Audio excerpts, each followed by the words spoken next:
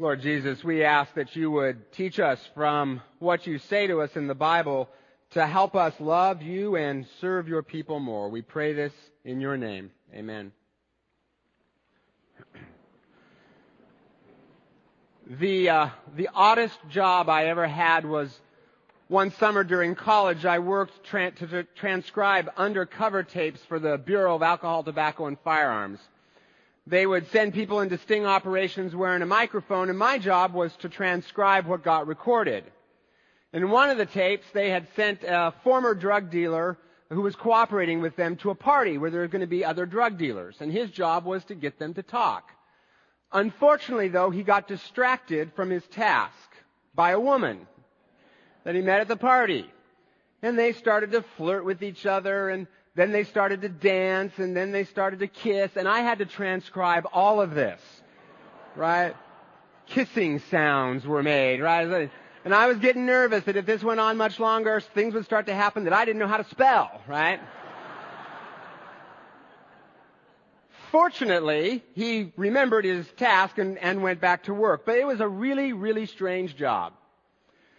This all fall, we've been talking about how Jesus makes all things new. And I think one of the things that Jesus wants to make new is our work. Whether it's a job that we get paid for, or whether we're a homemaker or retired, we all have some kind of work to do. And that work is good. In fact, according to God, work is holy. One of the misconceptions that we have is that work is somehow a result of the fall, sort of a necessary evil, and has nothing spiritual about it. And we sort of have this sort of maybe a spiritual hierarchy. A few jobs maybe are spiritual, and we sort of have this hierarchy, and maybe way at the top, missionaries are the most spiritual people, and, you know, way down here is something like, I don't know, politicians or something like that, right? And most everything in between is just kind of not spiritual. But according to the Bible, most work is holy. In fact, the Hebrew words for work and for worship share the same root word. When God makes Adam and Eve, He gives them meaningful work to do. Their job is to take care of the earth. And even heaven isn't one giant retirement cruise. The Bible says there's meaningful work for us to do there. But like everything else that God created good, work gets wrecked by sin. It can become an idol, something that we look to give us meaning or security rather than God. Or we become workaholics, or we exploit other people's labor for our own ends. Or our work becomes boring and stressful and no fun.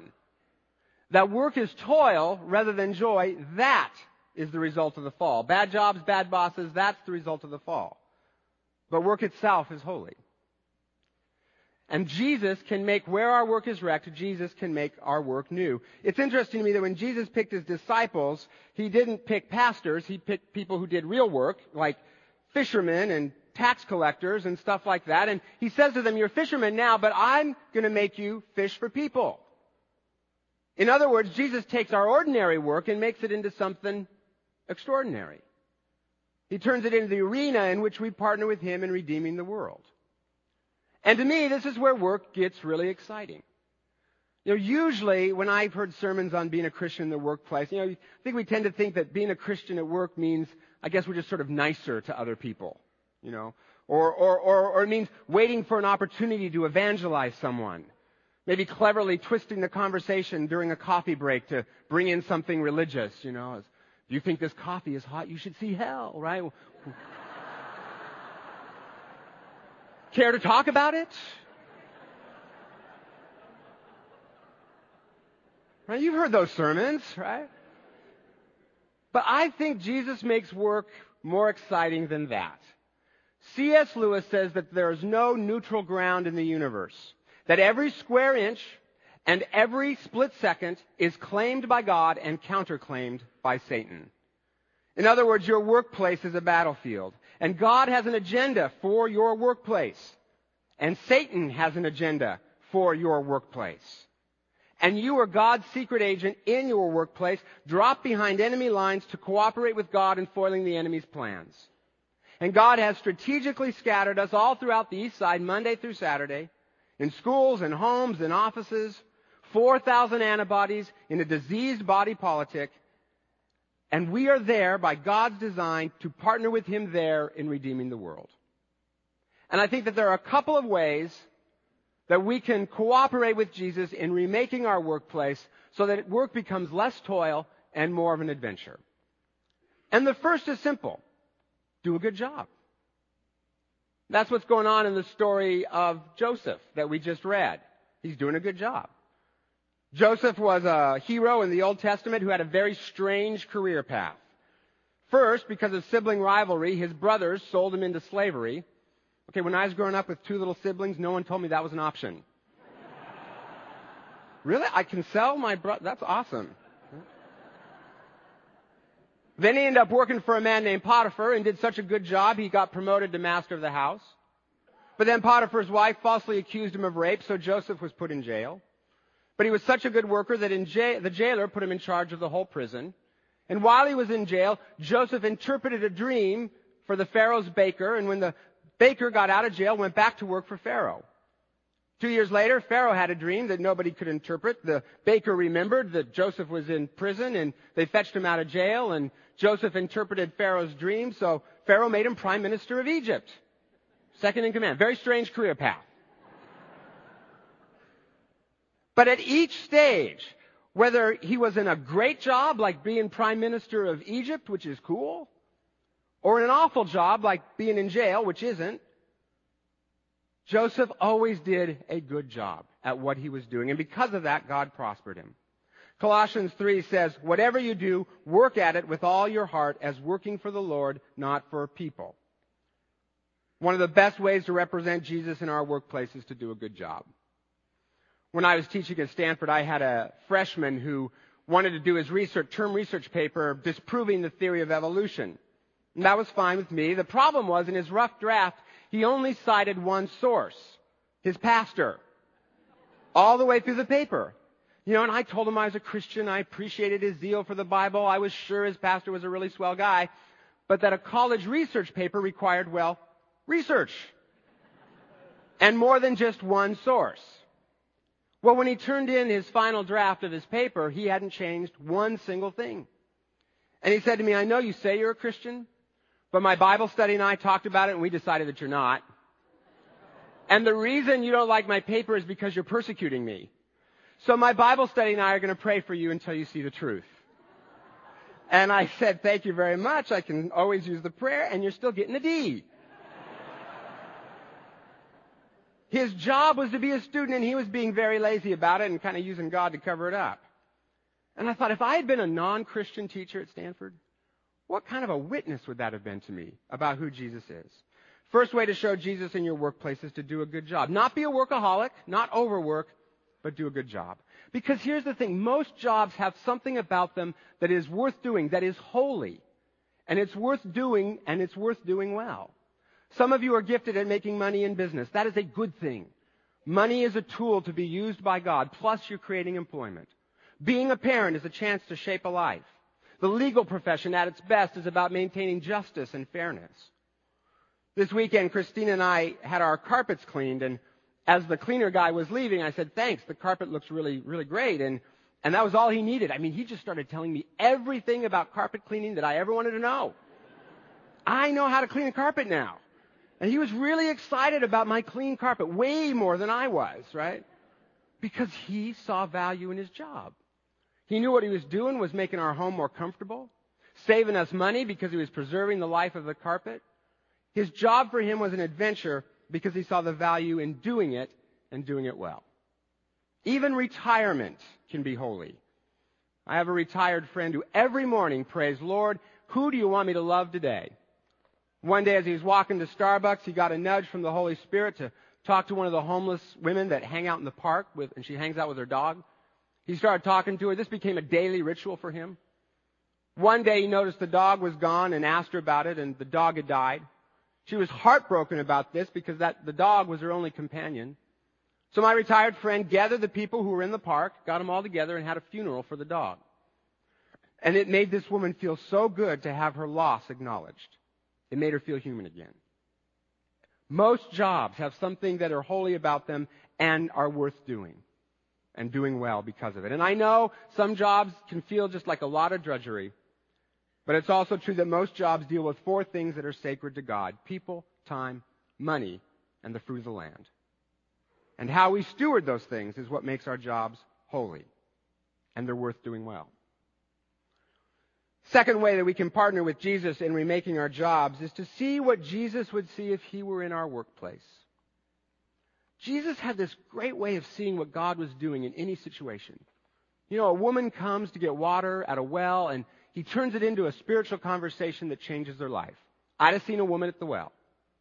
Joseph ends up in jail, but he sees an opportunity there to help people know who God is. I'd have seen jail. As you go into work every day, try praying, Lord, help me to see what you're doing here and show me how you want me to be a part of it. I know a man who was a mid-level manager, and one of his employees forged a name on a document, and the company policy for that was immediate termination. Manager prayed about it and kind of felt God moving him to show this employee grace. So the manager went and talked it over with his supervisor. Supervisor said, okay. So they showed him grace. The employee was blown away that he wasn't fired. And as a result, he cleaned up his act and has turned into one of their best employees. That manager saw an opportunity to partner with God in reclaiming a person. And he took it. And his job went from being manager to sort of this adventure in partnering with God and reclaiming a human being. A third way that we can participate with Jesus in remaking our jobs is when we use the influence that God has given us. Whether you're a CEO or a receptionist, it's all important to God. And he asks us to use our influence in the sphere that he's given us. If you're a manager, do you pray for your employees? Do you offer them a chance to grow in their jobs?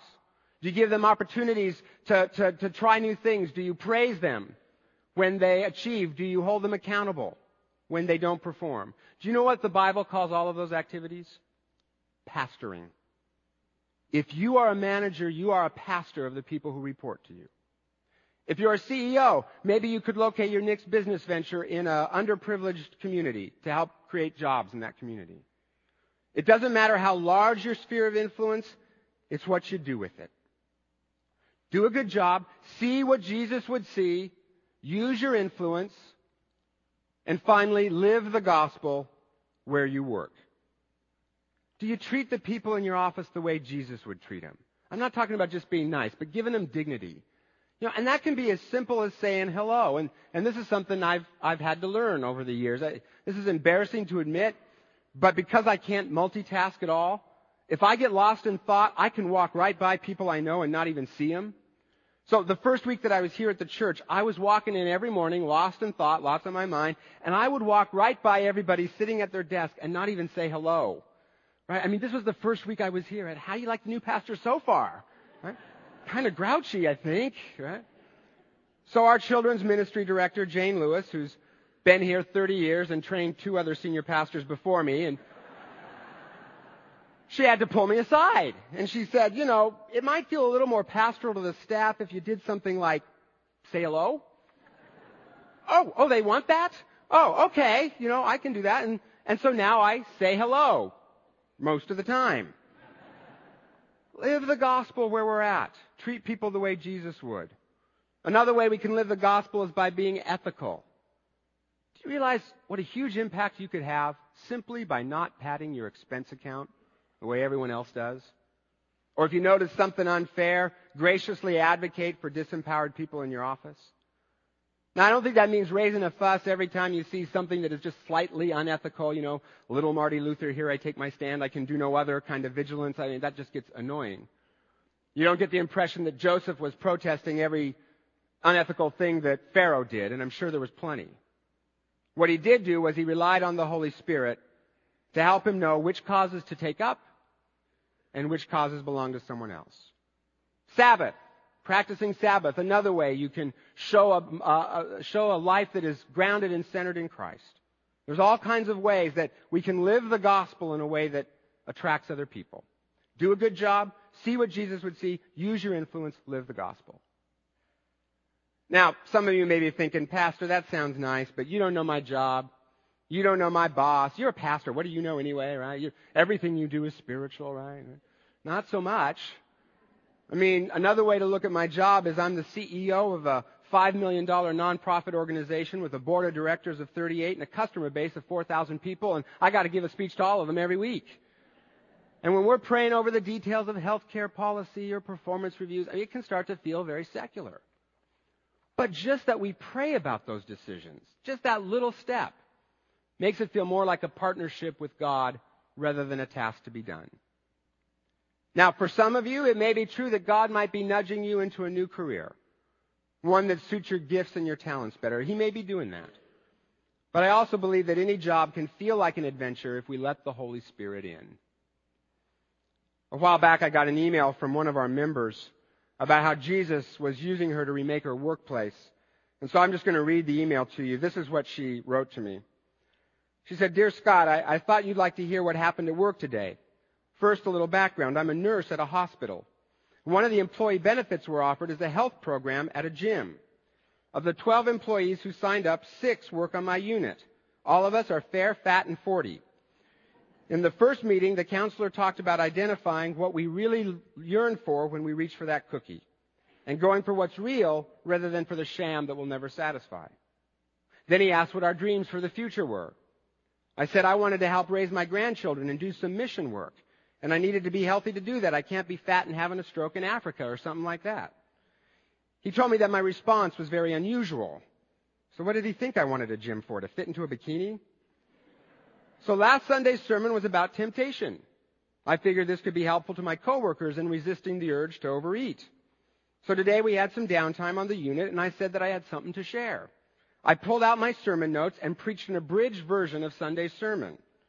People crowded around to hear, even those who I expected would sniff and turn their backs. The charge nurse said, "Let me copy that."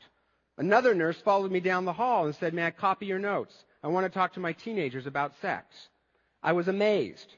My wonderful coworkers are a great blessing in my life, but this experience may take our communication to new and deeper levels. So the first thing I noticed was that her abridged version of the sermon got a way better response than the actual sermon. So obviously she should be up here, not me. But more importantly, she saw an opportunity. She saw what Jesus saw, a way to be part of what he was doing in that workplace by helping her coworkers become who they were trying to be and become more fit and live out their goals. She saw what Jesus saw. She took the opportunity, encouraged her coworkers, introduced Jesus in a non-threatening way, and brought them all into a deeper relationship with each other. That's how Jesus can remake a workplace. I am the beneficiary of people who saw their jobs not as a job, but as a battlefield where every person, every moment was either claimed by God or counterclaimed by Satan. Over 2 years and 3 different jobs, I was an atheist who ended up always being surrounded by Christians who guided me to Christ. One woman simply by buying a Band-Aid to put on a burn that I had on my arm. Another by giving me books. A man who listened to me talk about my life. And one woman who was so confounded happy all the time, it got on my nerves in a really attractive way. I remember one New Year's Eve, she asked me what I was going to do that New Year's Eve, and this was my pre-Christian party days, so important caveat, right? And I had plans to alter my consciousness, and we'll just leave the details of that vague. Pre-Christian. But when I told her, she didn't judge. And then I asked her what she was going to do, and she said she was going to have dinner with her good friends, and then they were going to go bowling, and the bowling part sounded weird, but then she went on to describe her friendships. And they weren't like mine. Her friends seemed to really know each other, even know some of the junk about each other. And they still loved each other and had a good time together. And they seemed to have a depth of relationship that I never had with my party buddies. And even though I was rude to her on the outside, inside, I was thinking, I want what you have. All that joy, and you don't even need alcohol to get there. All of these people who pointed me to Christ worked in what some people would consider a boring, non-glamorous job. File clerk, waiter, copy editor. But they experienced their jobs as an adventure because they viewed the workplace as a battlefield where they were called to partner with God in taking back what the enemy stole from him, his world and his people. And I have long since forgotten their names, but I remember their influence. And their influence extends through me to the people that I've influenced and the people they'll influence and so on and so on and so on. And somehow they knew that all of that was at stake every time they went to work. And so for them, work was an adventure literally of cosmic proportions. I did not meet Jesus in a church. I met Jesus through a waiter, a file clerk, and a copy editor. So how can you partner with Jesus in remaking your workplace, whatever it is? Tomorrow morning, can you pray, Lord, show me what you're doing here, and how do you want me to be a part of it? So that your job can be less toil and more adventure as you partner with Jesus in making all things new, starting with where you'll be tomorrow morning at 9 a.m. Lord, thank you that wherever we go, we take you with us. Lord, we ask that tomorrow morning at 9 a.m., that you would open our eyes to see what you're doing there, so that we can follow you and be a part of your making new of all things. We pray this in your name, Jesus. Amen.